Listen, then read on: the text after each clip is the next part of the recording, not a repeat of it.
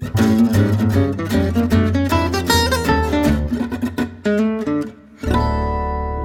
back to The Bulwark Goes to Hollywood. My name is Sonny Bunch. I'm culture editor at The Bulwark, and I'm very, very pleased to be joined today by Matthew Ball, the CEO of Apillion, and the former global head of strategy for Amazon Studios, as well as the author of The Metaverse and How It Will Revolutionize Everything, as well as the streaming book, which is what we're here to discuss today. Matthew, thanks for being on the show. It's my pleasure. All right, so let's talk about the streaming book, because I told you this over DMs as I was gushing, that it really is, it's wonderful, and it has helped reshape kind of how I think about where the streaming wars are and how they got started. But let's set the stage for listeners here. How do you define the start of the streaming wars? Because streaming itself, I mean, it's roughly as old as the mass adoption of the internet. Where do you mark the beginning of actual, quote unquote, conflict or competition, really? And why does that delineation matter from trying to figure out where things go from here? So it's a great question, and it's really where I focus my thesis in the streaming book. There's 3 to 4 different delineations we can make. One is that period from the end of 2019 to early 2021, where nearly every laggard in the so-called streaming wars comes to market. We see Peacock, HBO Max, Paramount Plus all launch. We see several parties who said they would never offer original content enter the fray, such as Tubi or Roku. And of course, we see some of the early exits in Quibi and so forth. Another potential dating point is 2007 to really 2011. Apple TV, the device, comes to market, the Roku comes to market, Netflix and Hulu launch, Prime Video launches. And so we see those early disruptors come to market. The other point is the one that you mentioned, which is actually that streaming video itself, the technology, began to be deployed in 92, 93, 94 to 96. You'd be shocked at how mature it was. This is when we had the first live streaming concerts, the first live-to-air streaming webcams on ABC, but also the mass rollout of technical standards that enabled anyone to live broadcast. But I'd like to start really in the early 2000s. Why? Because that's when MLB TV comes to market, the first direct-to-consumer streaming service with a live broadcast, thousands and ultimately millions of subscribers, releasing tens of thousands of streaming videos every year. And that's when Netflix's technical developments begin. They scuttled several plans, they delayed their streaming release by a few years, but that's when the preparations began. That timeline that spans truly a quarter century plus is important because it reminds us the pace of technological change and displacement is long. We think of the streaming wars as having begun recently and that they might end or mature soon. But in truth, these waves are long. Cable began in 1948. It wasn't until 2002 that it passed broadcast. It wasn't until 2010 that it had peak penetration, and it wasn't until 2012 that it started to decline. We're a quarter century into streaming video until the streaming wars begin, and yet we're still less than 1/3 of all video time in the United States, 1/10 globally. If you understand the scope of streaming as much longer, you recognize that we're in a battle right now, not the end of the war, and that indeed we may not even know all of the participants or business models that might come to define it. And in your book, you lay out 3 basically stages of competition. There's access-based competition, to content-based competition, to platform-based competition. But those are just words that I'm saying. What do they actually mean to the folks who haven't read the book? And you should read this. I'm going to link to it in the email. You got to read it to understand what's going on. Well, thank you. One of the ways that I define the very long period of technological change and disruption is to understand how the basis of competition changes therein. And it's partly out of my desire to avoid the classic is distribution or content king. We all know in 2023 the answer is both matter. They matter in different ways at different times, and neither is sufficient for success. What I try to do is highlight that when we have a new medium come to market, what matters differs, the opportunities differ, the timing differs. And so I start with access. which is to say that every now and then we have a fundamentally new delivery technology emerge, which disrupts the old access modality and enables new entrants to quickly gain share by cannibalizing the old thing. This was cable to broadcast, it was DVD to VHS, it was streaming to pay TV. In that early era, the access era, growth comes primarily from educating people as to the benefits of the new modality, cannibalizing time from the old modality. There's bountiful growth opportunities for those few players which participate, and competitive intensity is low. Reed Hastings often talked about the idea that more important than beating Amazon for a given series was convincing more people that streaming was better than linear TV. But eventually, the difficulties of access technologies, streaming video, live video encoding, app development and distribution, customer acquisition, commodify. Streaming video was terribly hard in 2007. In 2023, it's fair to say that some apps are much better than others, and they're not all the same, but it's easy. And one of the reasons why it's easy is we have gone from dozens of engineers at the forefront of streaming video to thousands with that experience. It's the commodification of access innovations, business model insights, that leads to the influx of new competitors. That's why in 2023, we all talk about how many streaming services there are, rather than in 2008 when there were two. When that happens, competition shifts from being a pioneer in an access technology to the purpose of access in the first place, which is to watch content. And so we see a huge focus on what content we have that our competitors don't. You see a surge in green lights in originals. We see each player start taking back their content, building up franchises that allow them to say, we're the home of X. And our competitors have content, but they don't have X. What we're starting to encounter now, truly we've been on a multi-year path to it, is just as access saturated, content-based competition is starting to mature or oversaturate. Having a 270th original doesn't give you the lift that your 14th would. Being a service that says we have a signature series may get you one subscriber for 1 month, but it's not building defensibility over the long term. All of the streaming services are now cutting back on their libraries because they're recognizing that they're not sufficient for competition, not sufficient for profit.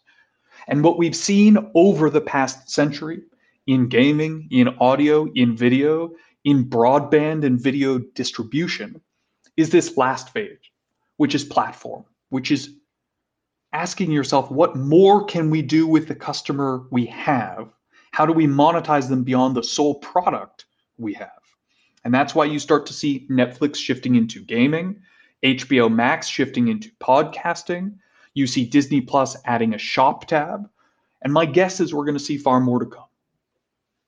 The shift to the platform-based competition was interesting to me because it kind of and correct me if I'm wrong here, but it kind of jibes with the sense I got from your book, The Metaverse, which is you basically have you have sites that are increasing in size and scope and what they do and trying to capture attention for longer periods of time. I mean, I just took my family to Disney World. I can envision a future in which we buy tickets to Disney World right on the Disney Plus app. You know, that's a thing that makes some sense to me. But is that, I mean, how far are we from that being a reality? I feel like it's still kind of a long way off to convince consumers that this is how they should access everything within a specific, company's walled garden. Well, so there are a few different things that we should recognize here. One such example is that we've been here before. My favorite example is I talk about what happened to pay TV distributors, Xfinity or Charter Spectrum, which is they used to be in the business of access. We're providing access to video, cable. And then throughout the 90s and early 2000s, content-based competition emerged. The differentiation came from what you distributed, not that you distributed video. And we saw a massive shift of profitability outside of those who distributed video and to those who created content. That was concomitant with the rise of DirecTV and Dish, which meant that Xfinity used to have 0 or 1 competitor in their footprint, and all of a sudden they had 3 or 4. shifting margins to the content owner. By around 2012, EBITDA margins for video distribution were sub 10% and often zero. Comcast wasn't making $1 on a video subscription. It was all going to NBC Universal or Fox. And so they shifted to their own platform. This is where you saw double play, triple play, quad play. They didn't make their money on video. They made it on a home phone, on smart home, on broadband, most importantly. And they would often sell at a loss video service A or B to get those other revenue sources. And so we see that over time. It's no different than where Prime started. Prime started around the idea that video is a platform for the rest of our business, both video, Prime, but more importantly, e-commerce and indeed AWS. It fits within a larger business. When you ask this fundamental question of where are we going with these video services, that foray has already started. When you take a look at Disney, in November, they rolled out a shop tab. They have already started targeting the ads that you see on the platform based on the content that you're watching, with the argument that they can better tailor their other services. Put another way, if you're watching a lot of Star Wars, they know you're likely to buy a ticket to Disneyland. And let me tell you, the ad you're going to see for Disneyland is not focused on cars. It's focused on Star Wars. I will.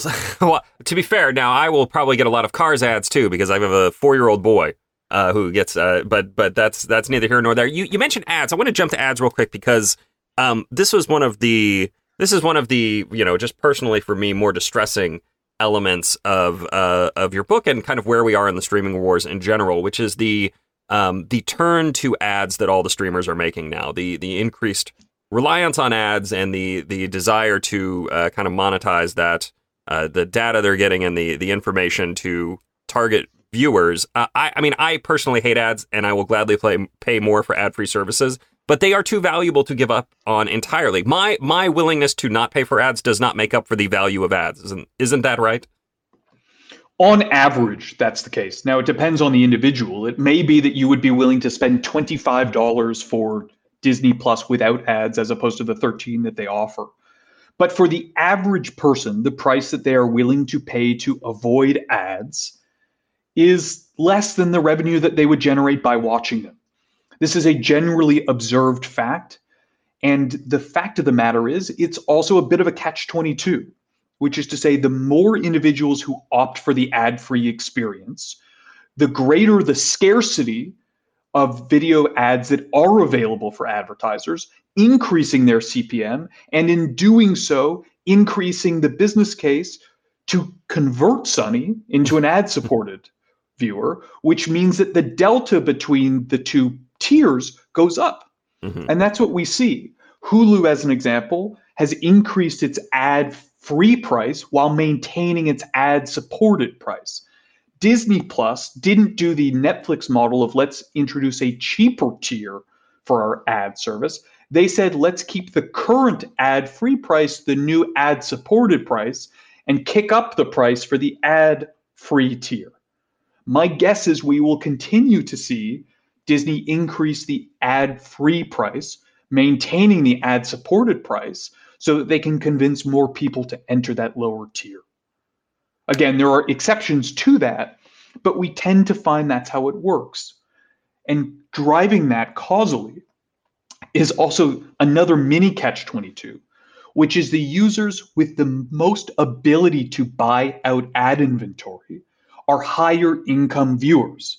Higher income viewers are naturally more valuable to advertisers and therefore force the price up even more. Yeah, like I said, it's a real problem, and I'm not excited for it to get worse for me personally, and that's, of course, the thing I worry most about. The key here, the underlying point of this whole saga is unlocking shareholder value.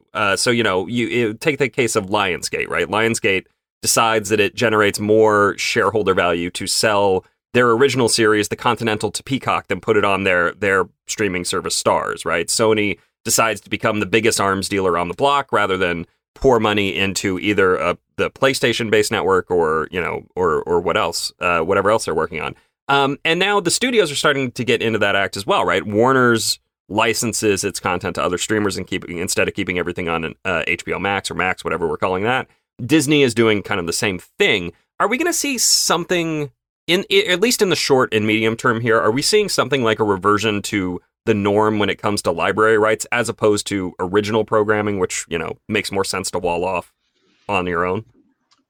Well, I think part of what you're describing is exactly that phase from content to platform competition, which is to say we understand how you thrive in the content era. You make your best content, you make it exclusive to you. But in the case of Starz, they were finding out that they could not out-monetize their competitors, even their best content, vertically integrated into Lionsgate with their own originals coming in-house, was actually not the best way to monetize their customers.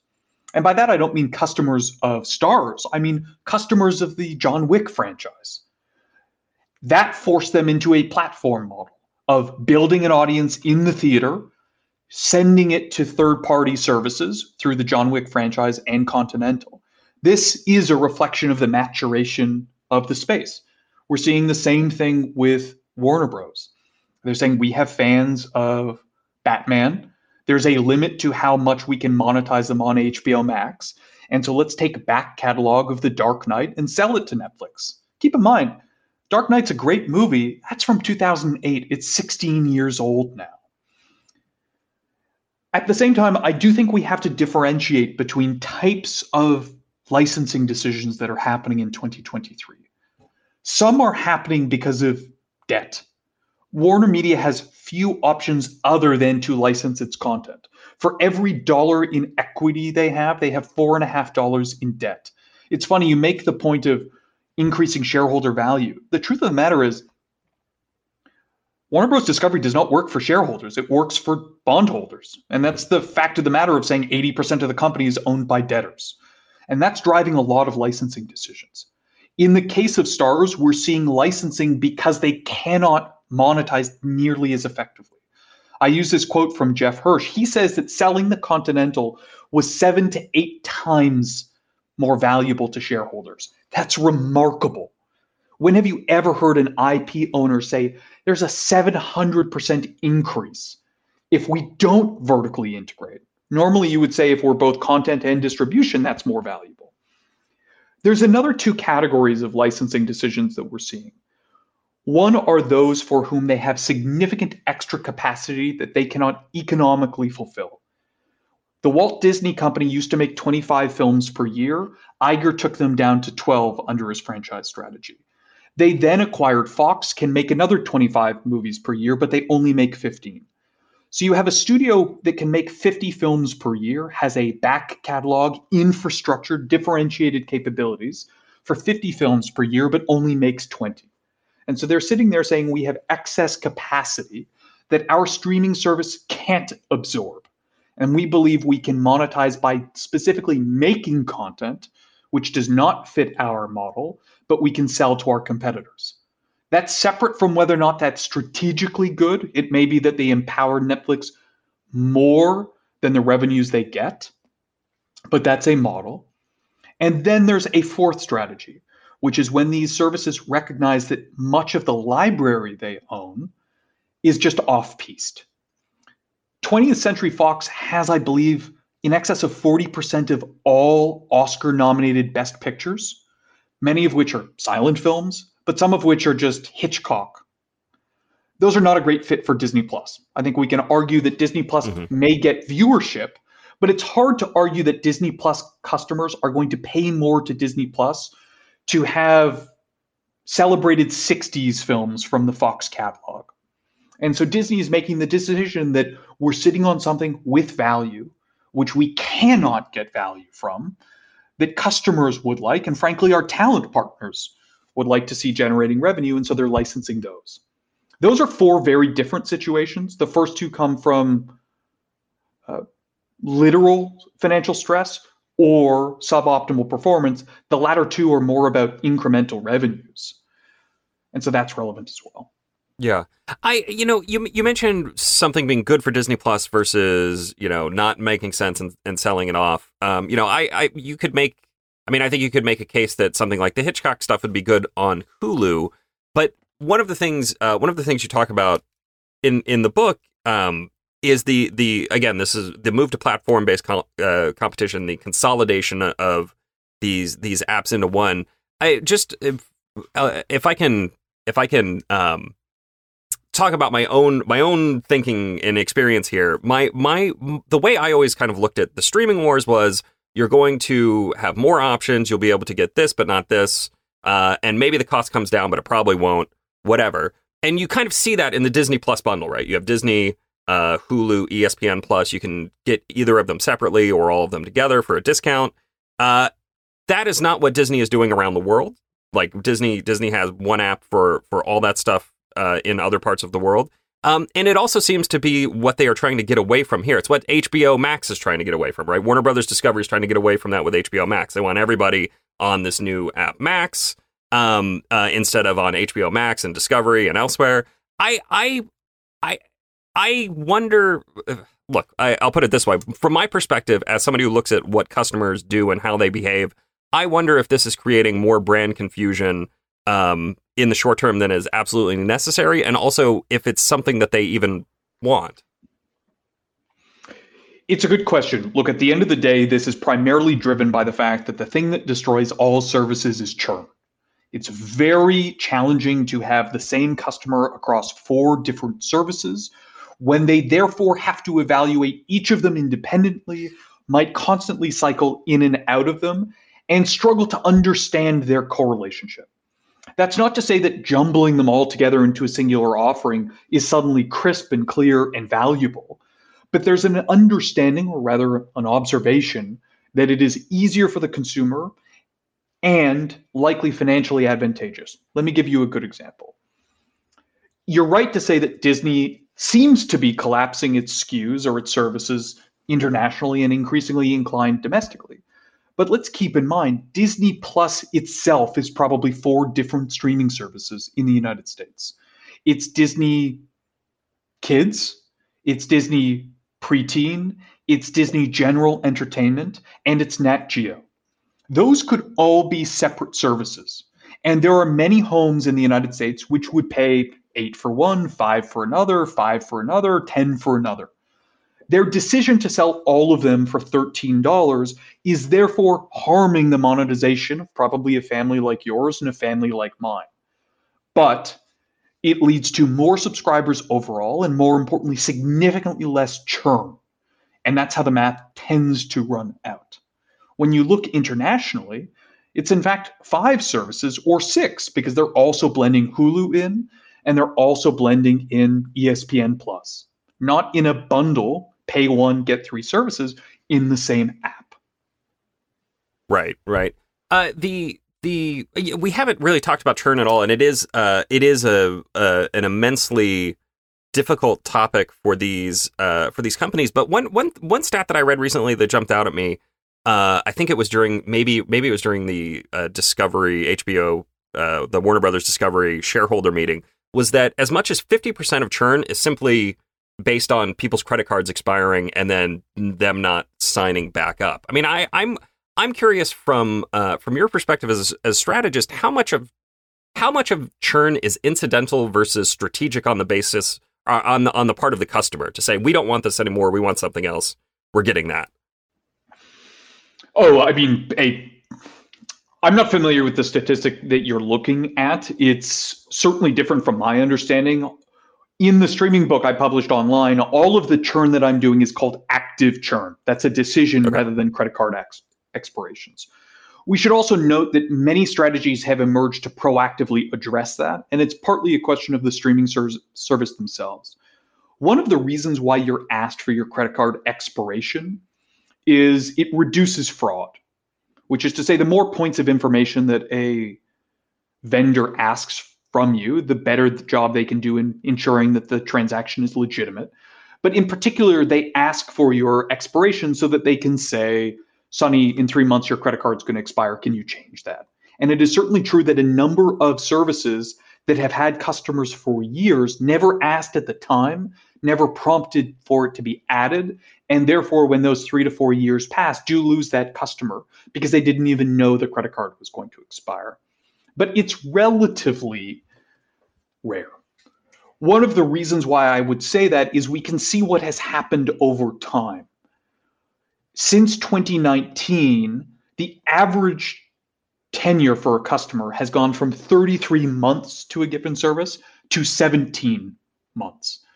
What that means, of course, is that your time to monetize that customer, who you might have spent $100 to acquire, has effectively halved. The number of customers who have canceled 3+ services in the last 24 months has gone from less than 6 to more than 1 in 4. And it goes up in perpetuity. The answer of just old credit cards is not sufficient. Yeah. I mean, that is certainly my understanding from just people I talk to who are like, yeah, I do Netflix for a month or two, and then I do HBO Max for a month or two. Apparently, I've had a subscription to Apple TV Plus this whole time. I didn't even know. It is very, very interesting. One thing I want to ask here is about the kind of standalone, smaller, mid-level studios. Right? Is there a future for something like a company like Lionsgate without a winning streaming service, or a company like Columbia Sony Pictures without a PlayStation backed video service? Is there a place in the future for arms dealer type studios to exist, or will those all get wrapped up into the dominant platform based victors?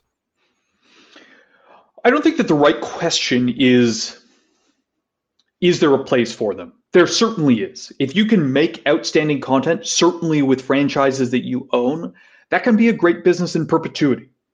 Sony, for example, has a fleet of different Spider-Man series that are now set up at Amazon. They have all of the PlayStation properties that are being built. They're making Into the Spider-Verse a theatrical film. That business can continue. We can debate whether or not the markup might go from X to 0.8X, or if in fact the greater scarcity might mean that they'll increase what they're charging third-party streaming services over time. There's a variety of different theses for that. When you take a look at a company like Lionsgate, they've announced that they're making a Twilight television series now. We know that there are more Hunger Games adaptations coming. They obviously have John Wick. That can endure. The question is it a growth business? And the question is the company better put to use through acquisition? And do we eventually see one of these parties buy Lionsgate because they can do a better job internally? That's not yet known. Okay. But there's no evidence to suggest that you can't be a thriving independent media company. It just forces you a little bit more towards how effective has your last 2 or 3 years of development been. I mean, it's more unstable is the problem. There was a very interesting data point in your streaming book about how people actually watch. And what I mean is like what they actually watch on. What does it mean? What does it mean for Netflix and for everybody else that signups in initial viewings mostly happen on laptops and phones, and then shift decisively toward TV viewing by month 6? I mean, does this change what sort of content they create, or is it just kind of an interesting thing? Well, so there's 2 different insights here, and I think it's important to separate between them. It's natural that most customers are acquired on a mobile device rather than a television. We've all tried to log in or pay for something on our television. It's a particularly cumbersome experience. Even worse if you're using the dreadful Apple TV remote. It's just easier to hit subscribe on an iPhone. Yeah. And so you'll see that the vast majority of signups happen on a mobile device, but most consumption does not happen on a mobile device. What's more interesting is that customer tenure is strongly correlated with what percentage of your viewing happens on the television. That is to say that in month 1, you will spend more of your watch time on mobile devices than in month 6 and in month 12. Over time, you concentrate viewing to the television screen. There are a few different drivers for that. Number 1 is we find consistently that the best content is watched on the television. And so naturally, as you become more engaged with more series, you might have started Stranger Things on your iPad in bed, but you get really into it and you want to watch the finale in the next season on the screen where you're going to enjoy it the most. The second is not causal, it's correlated, which is if the big screen is the best screen to watch, then naturally the customers who churn are more likely to be watching on a mobile device because they're not as engaged in the content, if you know what I mean. Mm-hmm. And so we see through a mixture of changing habit and selection bias, centricity around the big screen. And a last point is to recognize that the shows that make a difference, that actually lead Sonny or Matt to say, well, I can't cancel, tend to be the big sci-fi epics. Some shows scale down okay to a 4-inch or 8-inch screen, but the big epics tend not to. And if those are your driving choice, your Game of Thrones, your House of the Dragon, your Mandalorian, then yeah, it makes sense that they're concentrated on the big TV. One last kind of big area that we haven't really discussed at all is gaming. I mean, Netflix is making a big push into gaming. They're trying to get things there. You I think mentioned in the streaming book the possibility of I don't know, playing Hogwarts Legacy on the new Max app or something like that at some point in the future. What does the future of gaming look like in the context of the streaming wars? So one of the points that I try to make when I'm using the gaming example, just as a start, is if I've been successful in the book, and we talked about this a little bit up front, we recognize that the streaming wars are much longer than we typically think, that they're 30 years in. And we can appreciate that every video wave has actually been more than a half century. That means that while we might think that the battlefield is set, we know who's playing, who's likely to win, and who's likely to lose, we might be underestimating who might enter. Microsoft was actually one of the first entrants to the streaming wars. In 2012, they established Xbox Entertainment Studios, hired the president of CBS, Nancy Tellem, to build up a slate. Many of those shows have actually seen the light of day. Halo on Paramount Plus started with Xbox Studios. Humans on AMC started with Xbox Studios. And actually, years before any other streaming service did live broadcast, Xbox was doing live broadcasts of Miss Teen USA in 2014. They struggled with that business early on. Xbox and Microsoft were weaker at the time than they are now. Microsoft is now the second most valuable company on earth, sitting on $150 billion in cash. They might re-enter, and there's a good argument as to why they can. They have 55 million Xbox owners. They have 125 million members of the Xbox Live subscription service. They have their own content bundle. They're spending more on original content than almost all streamers are today through their portfolio. And they now own many of the biggest franchises globally. Apple rebooted their video strategy 4 times. Prime Video has gone through its own growing pains. And I make the point that if you say the streaming wars are a quarter century in, Microsoft could choose to return. They could do that through a Roku acquisition or a Netflix acquisition. I also make the point that Sony has been an arms dealer, even if they had early aspirations of entering the streaming wars. But like Microsoft, they have now 150 million consumer streaming devices in the home. They have one of the most valuable catalogs globally. And in fact, in Eastern Europe, they are adding streaming video to their PlayStation subscription. And so we may find that these players have largely skipped the nastiest parts of the streaming wars. While the battlefield thinned, their competitors loaded up on debt, scoop up a Lionsgate, scoop up a Paramount, merge with the Netflix, and use that as a way to return. Whether or not that happens or not is kind of besides the point. It's the fact that they could do that, and they could do that starting with scale of 100 million plus, that tells you this is a longer battle than we thought. Mm-hmm. When it comes to this broader question of gaming, we can see the short-term elements. Obviously, this IP is resonating. It's notable that most of the major gaming companies actually have larger and far more profitable monthly subscription services than all of the big Hollywood companies today. And whereas we debate the future profitability of video and whether it could ever match the past, no one debates that the future of gaming isn't going to be bigger and more profitable. All right. Well, that was everything I wanted to ask. Don't want to chew up too much more of your time here. I always like to close these interviews by asking if there's anything I should have asked. If you think there's anything folks should know about the streaming war, anything else I failed to ask, what should folks know about? Well, that's a good question. Let me put it back to you. What's the thing you're least certain about when we look at the state of the streaming wars in 2030?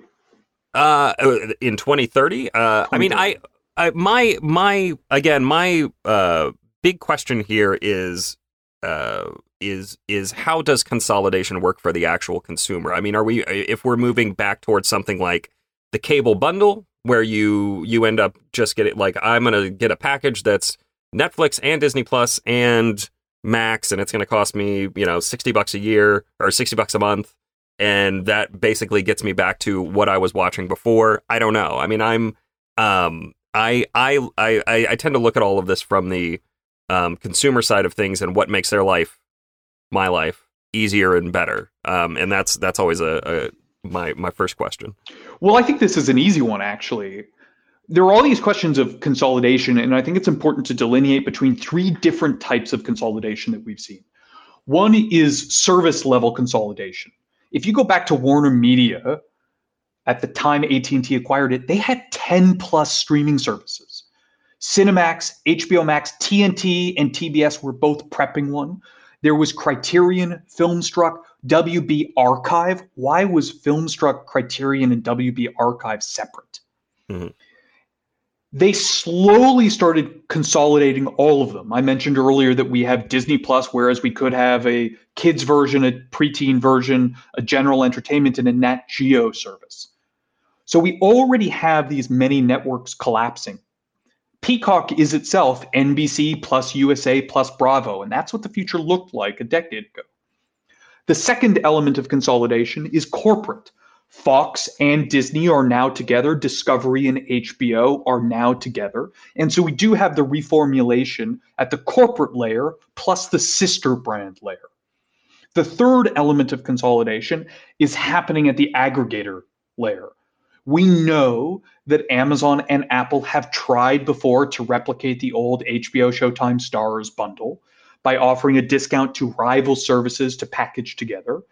I don't doubt that that will eventually happen, but even if it doesn't financially, they are still experientially lumped together. If you get Showtime and Starz and MGM Plus from Prime Video, yes, you're going to see three different line items on your Prime bill, but you're getting them from a single app. Those three elements are returning us to the cable that we knew, loved, and often hated in 2010. But the more important point, and this is where I think a lot of analysis is flawed, is everyone says streaming was supposed to be better than pay TV. How come it's more separated and more expensive? And this is to conflate two very different things. We have disrupted business models, we have disrupted delivery, and we have disrupted the hegemony of Viacom and NBC Universal and Disney in 2010, but we have not at all disrupted the cost of production. We spend far more making content on an episode by episode basis than ever before, and we make more of it than ever before. There is no way for television to be cheaper if you haven't actually affected the cost side and instead have seen it worsened. We can talk about whether or not cutbacks and more financial controls at Disney and Warner Bros. Discovery will help. But it's notable that back in 2010, these companies were making 40% profit margins. They're now losing tens of percent. And so we're complaining about the cost of television, even though no one's making money from it. And so if you have that dynamic, we should not expect that consolidation is going to alleviate our wallet. Mm-hmm. And that's what's important. This is incidentally why everyone is so excited about growing UGC, about generative AI, about virtual production, is we're finally starting to see a way not just to change which pipe and app and company brand name we push video through, but actually how we made the video in the first place. Yeah. Yeah, I mean, it's again, you guys got to read this book, the streaming book. I'll link to it in the email. It is fascinating. We could have done this for another hour probably, but I'm gonna let Matt go here. Thank you for being on the show. I really appreciate it. My pleasure. I look forward to doing it again. And my name is Sonny Bunch. I'm culture editor at The Bulwark, and I will be back next week with another episode of The Bulwark Goes to Hollywood. We'll see you guys then.